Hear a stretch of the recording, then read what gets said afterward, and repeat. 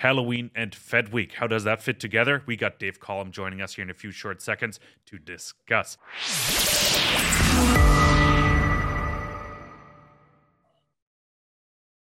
Welcome back to SF Live. Thanks for joining us here. And I'm joined by Dave B. Collum here in a few short seconds. He's a professor of organic chemistry at Cornell, but we're not going to talk about chemistry today. We're going to talk about markets. Dave is a great commentator on it, and I really like picking his brain. I recently ran into him in New Orleans, and we decided to have a follow-up conversation here now. And I've interviewed him a couple months ago, so it's quite timely because we got the FED meeting coming up here in a few short days. And of course, it's Halloween as well, so I'm really curious what spooks him today and what he's looking at. So a bit of a Halloween theme. And Dave, great to have you back on the program. It's good to see you. It's always fun to chat. Glad to be here. Yeah. How was New Orleans? How are things? And how was the conference? Well, I had 4 independent gigs at the meeting, and so I came but somewhat tired, somewhat exhausted. I talked my ass off. And as you know, twice I just mentally boned it and stiffed you on an interview. So I wasn't going to bring it up, but yeah. Oh yeah, no, I have to apologize, and the whole conference is this blur. So anyway, I seem to have brought COVID back with me, and my wife got it too, and it's just a bad cold basically, but. I'll be coughing occasionally through the talk, hacking up crap. So that's all right. I got the mute button for that. But Dave, your presentation was the merits of price gouging, right? So right. I'm really curious, drill down a little deeper because I haven't had a chance to watch it yet, and I'm still waiting for the links to some of the presentations to be shared here. But what was your presentation about, and what did you want the investors to sort of walk away from your talk? Well, it wasn't so much about investing. Whenever I go to these meetings, besides panel discussions, which are targeted towards things like, boom and bust with Bookvar and Jim Stack and guys like that, that I try to go a little offbeat so that I don't overlap with, how do you talk about silver, gold, overvaluation, things like that. So it's not going to be easy to do. So I usually pick an odd topic. I've talked about 401ks. I talked about climate change last year and how it's the world's most expensive hoax and things like that. This year I talked about the merits of price gouging, and it followed some themes. It basically followed the theme of when there is some sort of natural disaster that's predictable, or at least the probability of one is predictable. You should be prepared. So I put a big emphasis on that, and how, if you live in a hurricane zone and you're buying plywood at 3 days before the storm, you already blew it completely. You should have that somewhere in your garage or whatever if you can. I talked a lot about being ready for serious shutdowns, like food shutdowns and stuff like that, and how you really, for a very nominal sum of money, you could have, rice and beans in your basement. And worst case scenario, you give it to some food kitchen and start all over again. But I think people have lived in this utopian world where they're simply not ready for anything, and that I think is a mistake. Then you get into the price gouging part, which is always considered a bad thing, but who's going to price gouge? It's not going to be Walmart. They're not going to raise prices.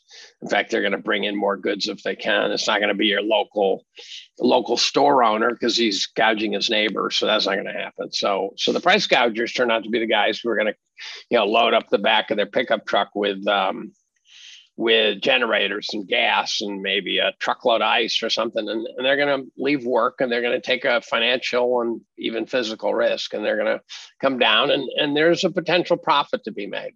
And if they're clever, they'll have a card swiper and whatever. If you treat them with disdain, and even worse, if you treat them with legal sanctions, then they won't come. And then the question is, what did you benefit from that? And the answer is nothing. And so a free market would actually let the price gougers come. The price gouging would come down to a reasonable level. I think the supplies that were desperately needed would be more heavily priced because of these risks that the person has to take. But you don't have to buy it. And I think there's times where doing the right thing would be better, but not everyone has the resources to do that. So I think you really do not want to suppress price gouging. I hammered FEMA and things like that. They suck. And then I went at the drug companies who, until fairly recently, I backed, but I realized that the drug companies, which really haven't made that phenomenal profits over the last 20 years. If you actually look at their stock price, their dividends, they're not printing money. What they are, however, is they're an aging industry, which is coming up with fewer and fewer really marketable drugs. And to compensate for that, instead of shrinking a little bit and focusing better, they've turned to crime and corruption. And when I talked about the ownership of the FDA and the fact that it really is a criminal enterprise of a higher order. And that sort of not only gets at the whole COVID story, but also just the drugs that are being marketed to us that don't do anything. They literally demonstrably don't do anything, and how the FDA clears them anyways because why not?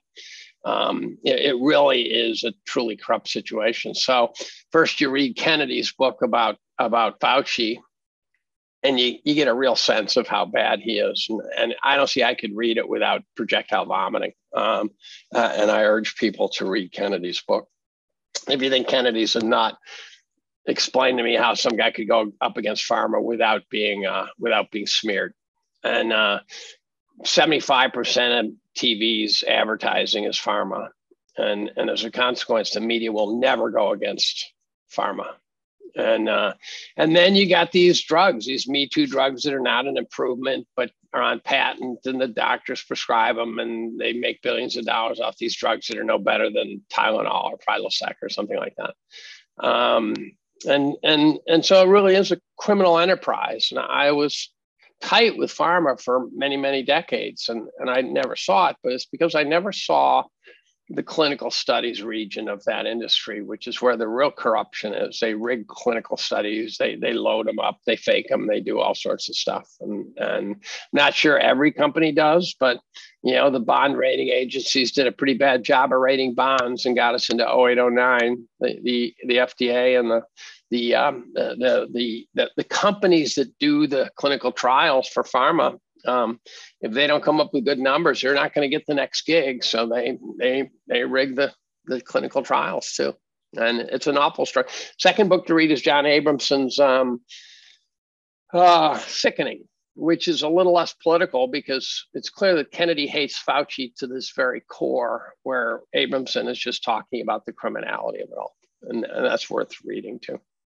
Was there a trigger that prompted you to this? And I'm just thinking while you were chatting, is like, I just read an article that Pfizer is raising prices for the COVID vaccine to $120.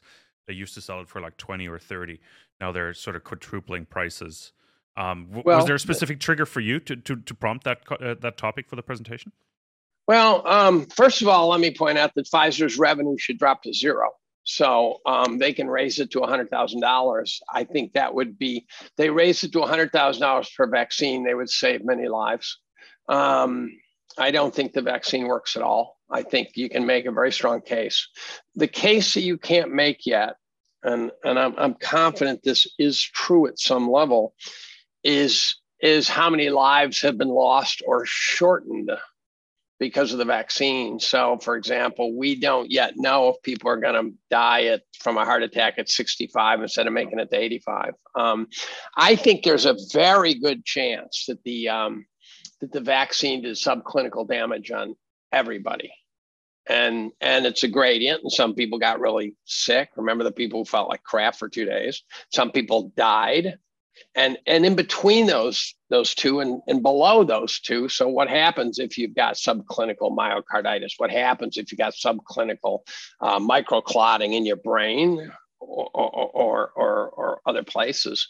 You die 10 years from now, no one's going to know what it came from, right? It's just going to be off radar. So if I had to bet a paycheck, I would bet that's a big problem. I don't think that's a stupid theory. Well, New Orleans was a conference. A lot of investment topics were also discussed, right? Right. Gold, silver, U.S. dollar was obviously a dominant one. And during the week of the conference, we also had CPI print as well. So that was a dominant topic of conversation together with the Fed pivot. I think if I had to pick one keyword of the conference, it probably was pivot, because everybody was hoping for it, because everybody thinks, oh, the market is going to turn around once the Fed pivots, or the Fed has to pivot, and everybody's looking for reasons for that. Was that also key takeaway? Because I saw you in the green room a few times. You chatted with a lot of the speakers and panelists. What was one of those takeaways from you, like one topic that you've heard over and over again? Well, I planted my flag in the contrarian side of that story, and that is, I think there's two views. One is that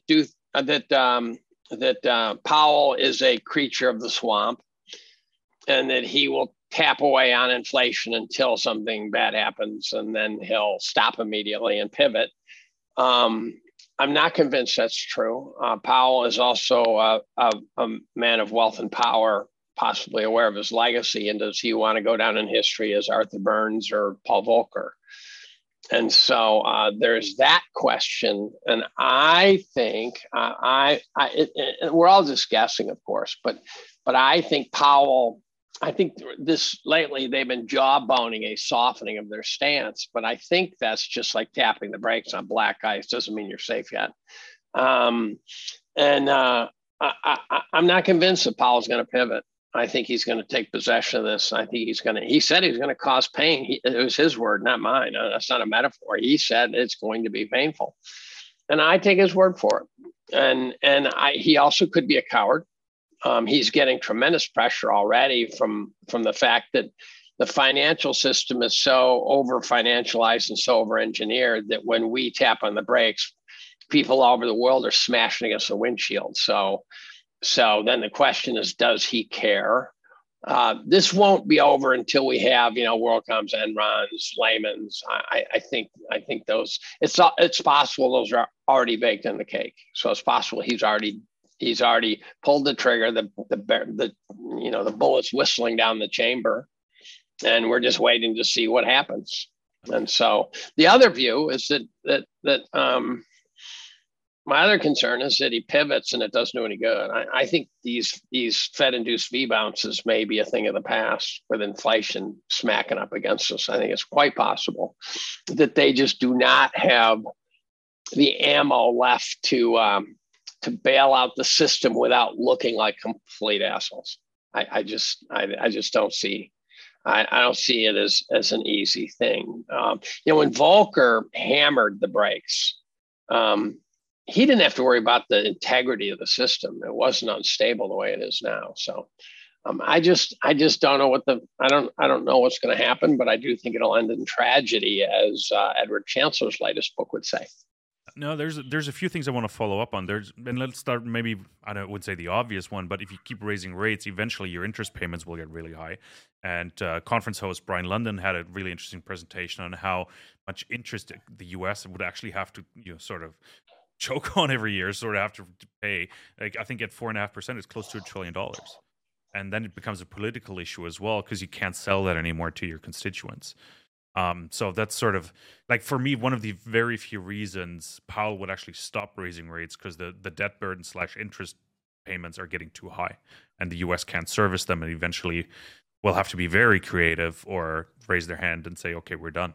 Right? Where is that a valid argument? I think you're describing a hopeless situation, what I like to call stage 4 cancer. So you're talking to your oncologist, and they're giving you the various options, but effectively what they're saying is get your affairs in order.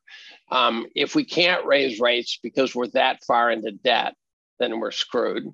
If we do raise rates, we're screwed. And so there's no way.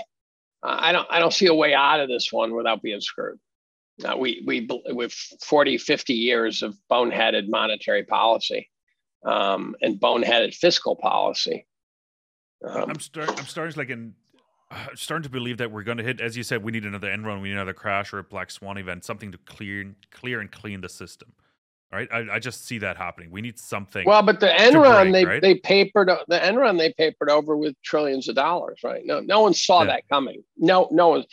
Tons of people saw the problem coming. Tons. when they say no one saw it coming, that's totally baloney. I could probably identify 1,000 people now who I could show on record said we had a problem coming. The mortgage crisis was so obvious. What no one saw coming was the level of intervention. So when Bear Stearns was bailed out for $30 billion, people were gasping for air, right? They're going, holy moly, I didn't see that coming. The problem is that we then put trillions on top of that, an estimated 30 trillion, actually. I've not run into anyone who claims to know anyone who got within an order of magnitude in terms of predict. Some people said, well, they would do whatever they had to do. So I knew they'd do it. I go, no, that's not a call. That's not making a call. No, it doesn't fit together. I don't know. As you said, we're sort of headed for a wall. But one other thing you mentioned is the Fed softening its stance, like even slowing down. Just the end of last week, I've seen reports, or somebody mentioned, I think it was one of the Fed, I don't know, Fed men for lack of a term, saying, well, December might only be 50 basis points.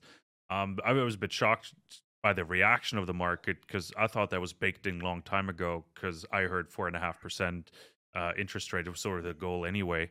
And then slow down in December and see what happens, sort of. Did that surprise you at all, the Fed softening its stance a bit, like the messaging there? No, because first of all, they lie. So you don't know what they're actually going to do. You only know what they say they're going to do. Second of all, they're trying to do a controlled burn, right? They're trying to let the air out of the bubble. History shows it doesn't work.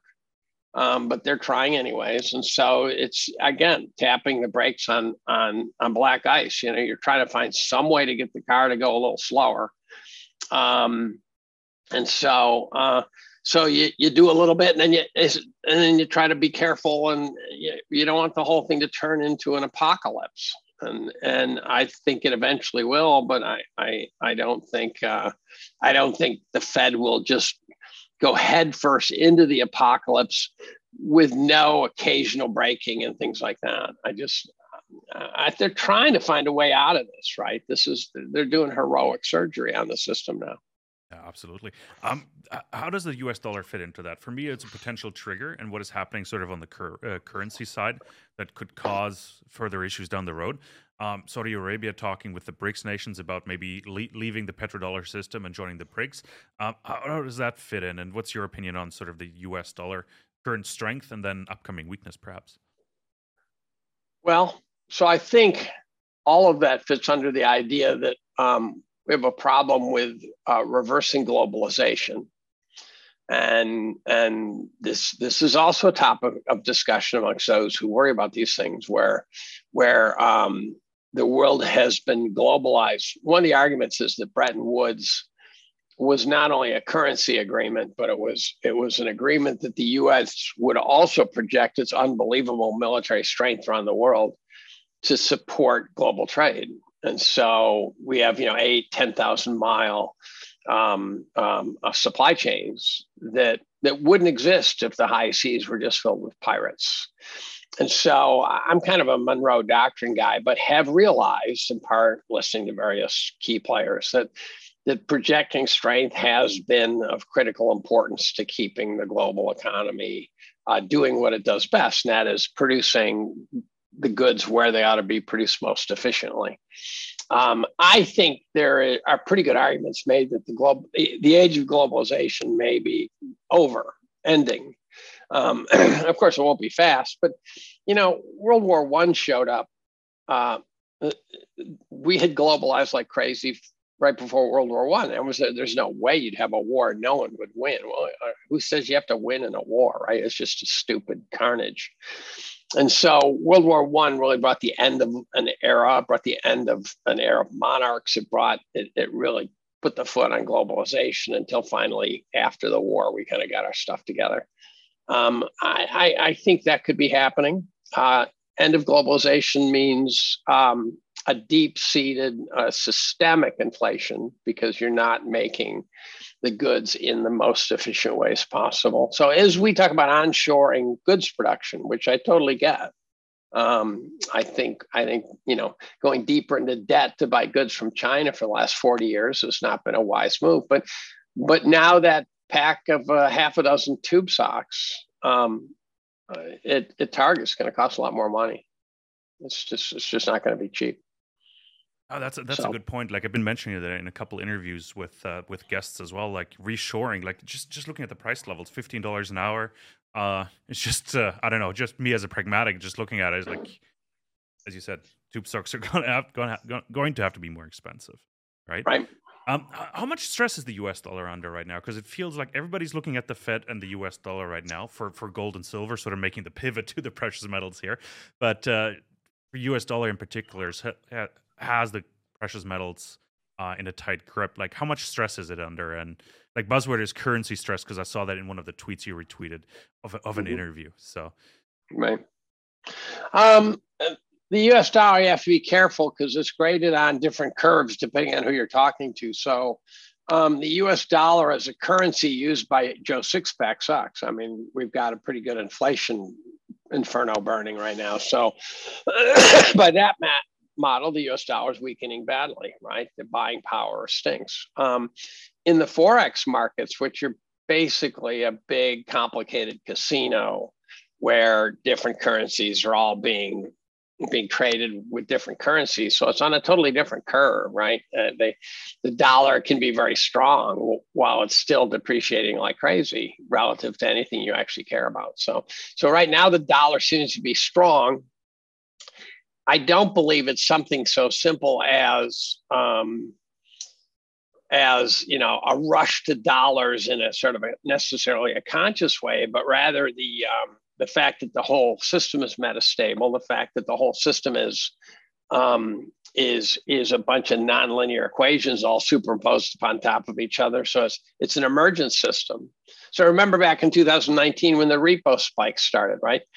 I spent hours talking to people. I spent one Saturday night, I spent 2 hours talking to Grant Williams about what the hell was going on in the repo market. And we got to the end, we said, we don't know. We just couldn't piece it together. And so in an emergent system that is so complicated, you don't know why all of a sudden things just start spinning out of control. They just do. It's like a mob, right? What triggers a mob? What triggers bank runs? They happen. There's some little event that flips a switch and off you go. And so I think we can have a terrible currency crisis. It has nothing to do with investors' conscious decisions as much as the system's too over leveraged and not subject to price discovery. Interesting commentary there. It's like while you were chatting, I was writing down a question that popped into mind and humor me. But back in the day, meaning 4 or 5 years ago, when we had the old president in the U.S., Donald Trump, there was the "Make America Great Again" theme based on a weak U.S. dollar. Right. Mm-hmm. Right now, we have a very strong U.S. dollar, and you just mentioned that the deglobalization, reshoring, sort of is the next theme. So, in order to make America great again, do we need a strong U.S. dollar so we can buy input material cheaper? Like that's sort of where my brain just went while you were chatting, and I'm curious, like how that fits in, and whether the narrative's done a complete 180. I don't know, and the problem is I'm not sure people who think they know. Because it would seem to me a strong dollar would be to our advantage because we can buy goods cheaper, right? So it seems to me for us it would be disinflationary. But again, in an emergent system where things are all interconnected, a strong U.S. dollar. It's like when they let Lehman go. They didn't seem to understand that things were about to happen that were off their radar completely. And so AIG derivatives division collapsed. AIG didn't collapse, by the way. That was a farce.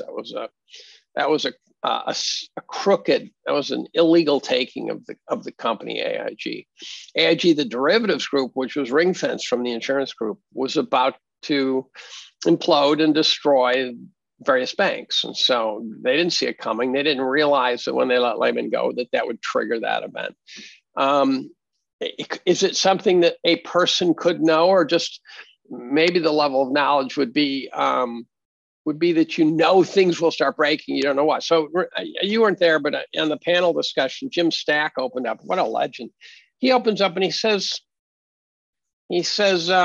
he says you can't. He made this comment about you can't see a bubble till it's over, which sounded very Greenspanian to me, and I just flat out disagree. He followed with some statements that told me that maybe he misstated what he really meant. So I jumped in and said, "Well, I'm gonna challenge that idea. If for no other reason, to take on the legendary James Stack, and if I win, I'm going after Mr. T next." And I said, I think you absolutely can see a bubble. What you can't see are the dangerous connections within it. They are opaque. So you can't see the things that are, when they start breaking, what will happen. But I think I think Helen Keller can see a bubble, can see the bubbles. They're pretty straightforward. When the equity market is twice historical fair value, that's pretty much a bubble, in my opinion, because it's got to give back that 50% at some point. The housing market in 2007 was so obvious. I wrote about the collapse of the banking system in 2002. I swear to God, I wrote about it in 2002 to a friend of mine in Goldman. I've got the email. He's got the email. I published the email. And the only thing I got wrong is I thought JP Morgan was going to go belly up too. In fact, I thought they were going to be ground zero. So you could see the bubble. The first writings on the housing bubble were in 98, 99. The thing was starting early. But the question is, but can you see what's the consequence? And that's not so clear. Historians know that very bad things. I recommend Edward Chancellor's book, The Price of Time, which I thought was going to be a review, but it was much better than that. And he basically says every time you force rates low, force them low rather than they go low, then it ends in tragedy. And if the rates are legitimately low, then it means you're in a terrible economy because the rates are competing with productive assets. And if you're getting 3% on treasuries, that means the market's saying, I'll take 3% on treasuries in competition against these companies that are obviously not producing crap because they'd be more valuable than the 3% on treasuries. So if price discovery is legitimate, low rates are a sign of terrible stagnation. If rates are forced low, they're evidence that bad things are about to happen. And it has happened every single time. Last question for you, Dave, and it's sort of picking up the thread on seeing the consequences. Next Tuesday, we got midterm elections, right? November 8th. Do you see any consequences coming out of that, and what could they be? Well, I think it's going to be, there's two outcomes. One is it'll be a Republican romp, and the other one is it won't. If it's a Republican romp, it doesn't mean anyone who thinks Republicans getting power back is going to save the system is delusional. They're as bad as the Democrats. The advantage of the Republicans being in power is if you happen to be right of center, the baloney they throw at you is more digestible. So you kind of like the message, even though they're lying to you and doing all the bad things. I think the Democratic Party really is filled with incompetence now. I think they have no leadership. They have no bench. They have no one to turn to. You look at the president, the vice president, the speaker of the House, whatever. Everything looks like a disaster in the Democratic Party. So as a consequence, just in a rational world, they should be sent to the bench to regroup, to get their game together and come back with a more rational platform, more rational behavior. And so they should get a timeout, period. And they should then move back to the middle, which I thought Biden was going to do, and give the power to the Republicans. So if that happens, we will have a period of pain for the Democrats because they'll think everything a Republican says is bad, and tranquility for the Republicans because they think that Republicans make more sense, that the RNC makes more sense. If the Republicans don't romp, I'm simply not going to believe the election was fair at all. I'm a big believer that elections are rigged. I think they've been rigged for years. I mean, they've been rigged for eternity. They've been rigged since they invented elections. But I think the 2020 election was, I'm an election rigger, right? I think it was rigged at a profound level.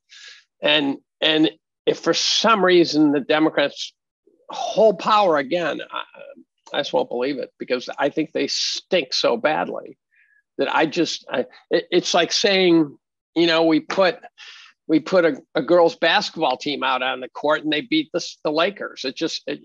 Maybe, I mean, it's not physically impossible, but they better start draining shots pretty fast. And so I will not believe the election, and that'll be a problem for me.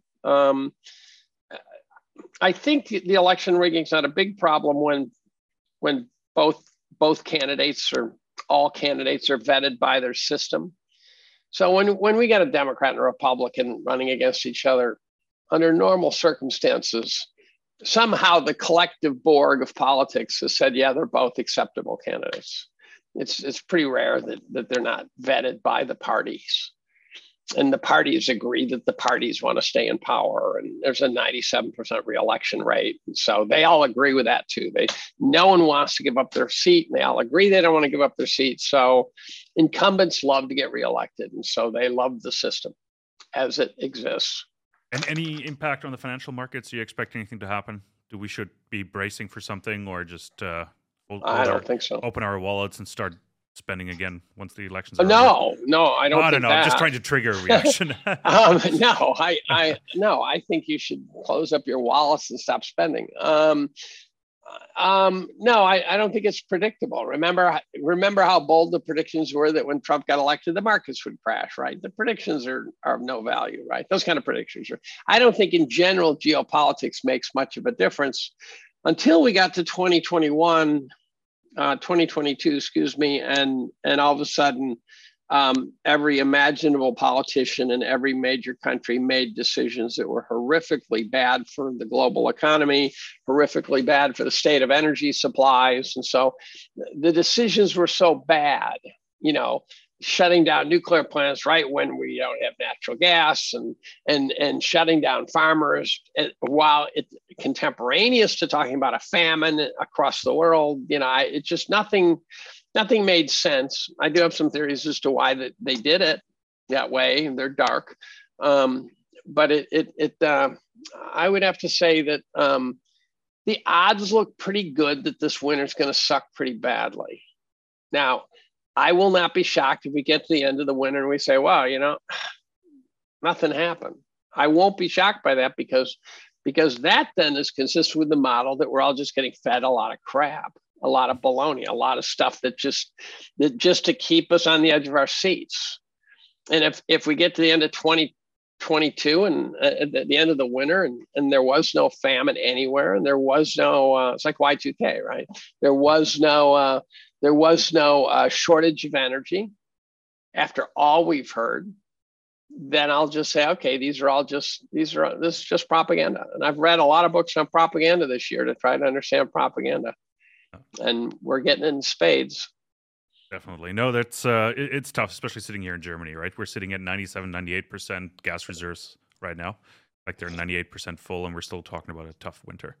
So here's the question. How many reserves, what percentage of a winter supply is represented by a full reserve? So I'm guessing that you don't have enough tanks and storage facilities to go through the entire winter. And so this is where guys like Doomberg come in, and he's a very smart guy, and he's very scary. I know where he comes from. I know who he is, and he is a very smart guy, and he is preaching doom about the inability to store enough energy to get through the winter. No, as long as we keep some supply coming in, but the reserves are full, and like natural gas prices are coming down, so the market is telling us something as well. But I think I'm getting too far out of myself and too far down a rabbit hole. But Dave, I really appreciate your time. It was fantastic chatting with you. Time has flown by already. I can't believe it. We got to catch up early in the new year to see how the midterm elections sort of played out and whether we have been fed a lot of crap, and see how we're going through the winter. Thank you so much for your time. My pleasure. And everybody else, thank you so much for tuning in. This was SF Live, a spooky Halloween episode. We didn't make it as spooky. I should have hung up some spiders behind me as well. But really appreciate you tuning in. Thanks for following us here. Hit that like and subscribe button. I know roughly 80% of you are not subscribed to the channel. Let's change that. Let's bring that number down. And leave a comment. What do you think is going to happen? How are you getting through the winter? And much, much more. Put that in the comments. We want to hear from you. Thank you so much. And we'll be back with lots more.